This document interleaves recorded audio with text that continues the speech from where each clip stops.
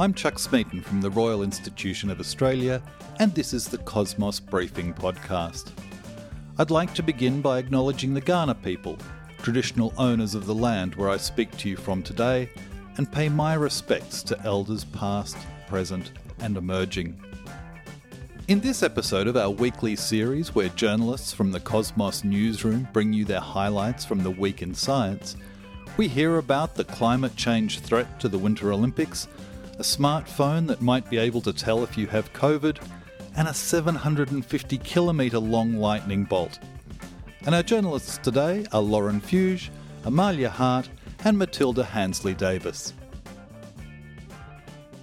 Amalia, you're a resident ancient human nerd, and you wrote a cool story this week about something our ancestors did. Do you want to tell me about that? Yeah, so this team of Israeli archaeologists did a study where they modelled the movement of smoke from a campfire inside a cave.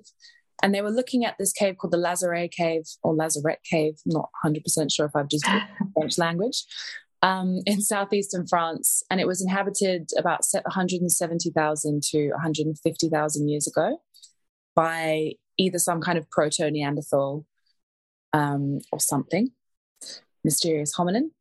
And they wanted to know why these hominins were placing their hearth fires exactly where they did, in the center of the cave, even though their computer simulations that they'd done showed that the perfect and prime position for your hearth fire is at the back of the cave so that the smoke disperses in such a way that you don't get bombarded.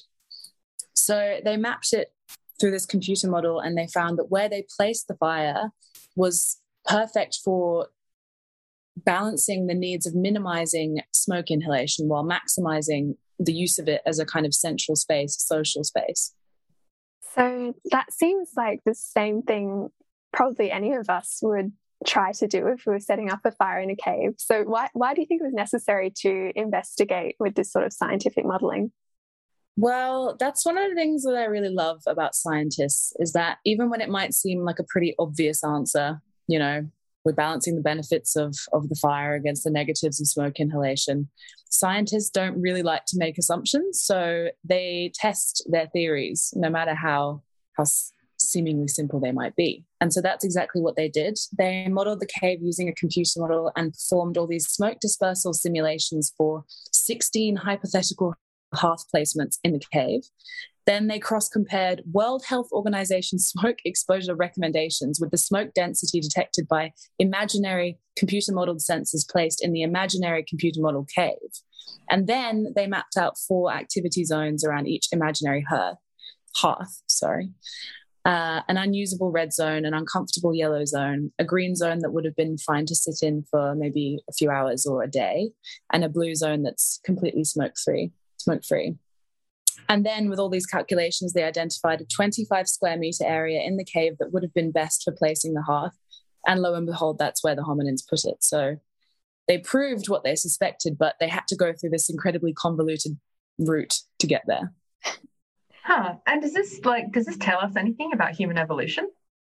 I think so. I mean, it may seem obvious to us that our ancestors were making smart decisions and weighing up, you know, the benefits and the payoffs. But I do think, you know, archaeologists are quite fascinated with understanding how far back our capacity for forward thinking, planning, and ingenuity actually extends. So these aren't Homo sapiens. They're a pre-Homo sapiens kind of hominin.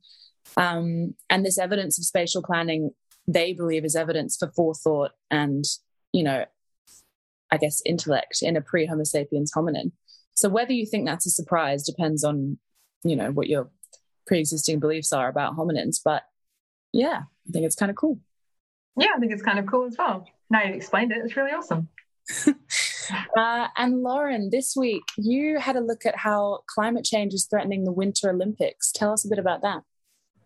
Yeah, well, there was a report that came out from experts at a university in London, as well as the sporting advocacy group called Protect Our Winters, and it was about how climate change is threatening snow sports in general. And obviously this week we are coming to the Winter Olympics, so they released the report as the Winter Olympics are about to start. And basically it's saying that the warming weather will make these sports more dangerous to athletes because it's going to make snow and ice form differently.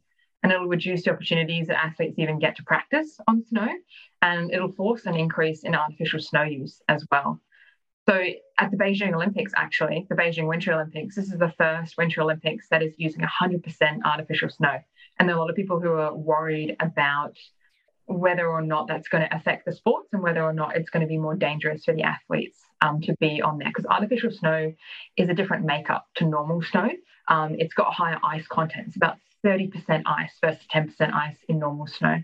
And so people are worried about how that's going to affect the athletes. Which places won't be able to host the Winter Olympics in future then? Yeah, that's a really interesting question, because they looked at like previous places that had hosted the Olympics and found that about half of them wouldn't be suitable to host the Olympics again in the future. Basically, the snowpack around the world is becoming more and more unpredictable due to temperature patterns and weather fluctuations. And so there are places that just won't have that reliable snowfall anymore. And they've listed some previous places that hosted the Olympics as high risk, like Norway, France, Austria, and there are other places that are unreliable, deemed as unreliable, like Vancouver and the Squaw Valley in the United States. So about 11 out of 21 previous places that hosted the Olympics won't be able to host it again in the future. So it's just, yeah, I think the report is just really urging more research on the impact of climate change on a lot of the things that we know and love, including snow sports. And I think it's a really poignant message to get across, especially as the Winter Olympics comes up. What absolutely devastating science news that will affect my life in completely no way. But plenty of people who love skiing and snowboarding, even as, snow sports. And I think that's, just from what I've seen also in the news recently is the scariness of climate change and the impact on the Olympics. It actually extends beyond just the winter, because I've seen some people saying the Summer Olympics are just going to be getting too hot and they might need to move to autumn in the future or something like that. So it's really a year-round sort of threat to these big cultural events. Yeah, absolutely. Absolutely. And I guess another thing that's been a threat to cultural events at the moment is COVID. And you wrote a really interesting story this week, Matilda, and I found it interesting because I'm currently in isolation and have to take rat tests. And you were writing about a different way that you could test yourself for COVID. Can you tell us about that? Yeah, well, thanks for saying it was interesting, first of all. So, yes, I wrote about a new type of COVID test. This was a paper by some US-based researchers that was published last week in JAMA Network Open. And they have basically invented test for SARS-CoV-2 and also for the flu virus, influenza virus, that is performed using a smartphone app. How do you use your smartphone to do that? Yeah, so it's actually not necessarily an app you can just download straight to your smartphone and start using right away, but it's still pretty cool. So the name of the technique is SmartLAMP, which is short for smartphone-based real-time loop-mediated isothermal amplification, which is a bit of a mouthful. So isothermal or loop-mediated isothermal amplification is a way to amplify nucleic acid, so usually DNA or RNA. So it's a little bit like PCR in that sense. You get your RNA, reverse transcribe it into DNA, and then you use primers and a polymerase to amplify and make lots of copies of that. The cool thing about loop-mediated isothermal amplification is that it works at a constant temperature, unlike PCR, where you have to very precisely control the temperature across lots of cycles for it to work and make these copies of DNA. And then there's a fluorescent dye that binds to the DNA, the viral DNA that's being amplified, and that's detected by the smartphone camera. And there's a smartphone app they've developed that can then give you the result about whether SARS-CoV-2 or influenza was detected in the saliva sample, actually. So you don't even need to get a swab up the nose. It's you just spit into a tube and off you go. I was going to say, I need to ask a bit about the procedure of this. So do you literally spit into a tube and take a picture of it, and a smartphone camera can pick up those subtleties? No, so there is a lab kit involved as well. So you take the saliva sample and you have your little kit of lab reagents that you put in to do the reverse transcription RNA to DNA and then do the isothermal loop-mediated amplification. And then that's all taking place in sort of a cardboard box on top of a hot plate to keep the temperature constant. And your smartphone is looking through a little aperture or hole in the top of the box and seeing what's going on with a fluorescent dye under there. So it's probably not something that we'll be carrying around in our pockets. Will we be seeing it in the future for the average smartphone, or where would this technology be used? Yeah, so not at home just yet. The researchers were specifically interested in developing a process that could be used that's, basically about as accurate as PCR, according to this paper, and almost as fast as a rapid antigen test to rats. So it takes about 25 minutes to get a result, and it's pretty accurate. And they wanted this to be applied to mainly healthcare and testing settings that don't have so many resources, so particularly in maybe developing countries or are sort of under-resourced health settings. So rather than needing these like really specialized lab training and equipment that you need to do something like PCR, and it's also cheaper to run as well. It's about US $7 per sample to run this test, whereas PCR is about $100 to $150 US per sample. So that's what they were aiming for. They've also made the technology and the app free and open source. So they're really, trying to make it accessible to lots of different applications. And I did talk to one of the researchers on his paper, and he said the next phase was they were interested in looking into sort of a home-based COVID testing version. So may not be for a while, but I think that would be pretty cool if, in the future you don't have to get into your car and go get your nose swabbed. You can just have this little kit in your, bathroom cabinet and spit into it and, get your result from there. That would be so cool if I could have done a test that was like as accurate as PCR instead of a rat test this week. That would have been amazing. So that'd be cool to see in the future. Yeah, for sure. And Amalia, back to you. You wrote another really cool story this week that was about, I think, a really big bolt of lightning. Can you tell us about that? Yes. So this week, the World Meteorological Organization announced its confirmation of the longest ever lightning strike. In fact, the longest ever lightning strike by distance, and then another lightning strike that was the longest ever lightning strike by duration. So the first one was this massive megabolt that stretched for about 768 kilometers, I think, across 3 American states, which were Texas, Louisiana, and Mississippi. And then the longest lightning flash by duration was a 17-second long continuous burst of lightning from a thunderstorm over Uruguay and northern Argentina in 2020. In fact, both were in 2020. So yeah, pretty epic. How do they even measure how long a lightning bolt is? So you get a scientist and you give him a measuring tape, and then he just runs really, really fast.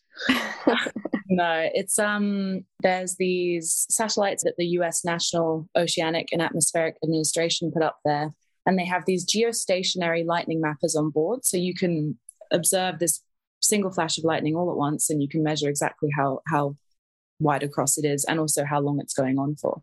Wow, that's pretty cool. I've just been looking up for our Australian audience. The distance by car from Adelaide to Melbourne is about 700 odd kilometres as well. So if that helps anyone regarding the scale of this lightning strike, that's pretty amazing. So big. Yeah, that's so big. So how common are these sorts of mega lightning strikes, Amalia?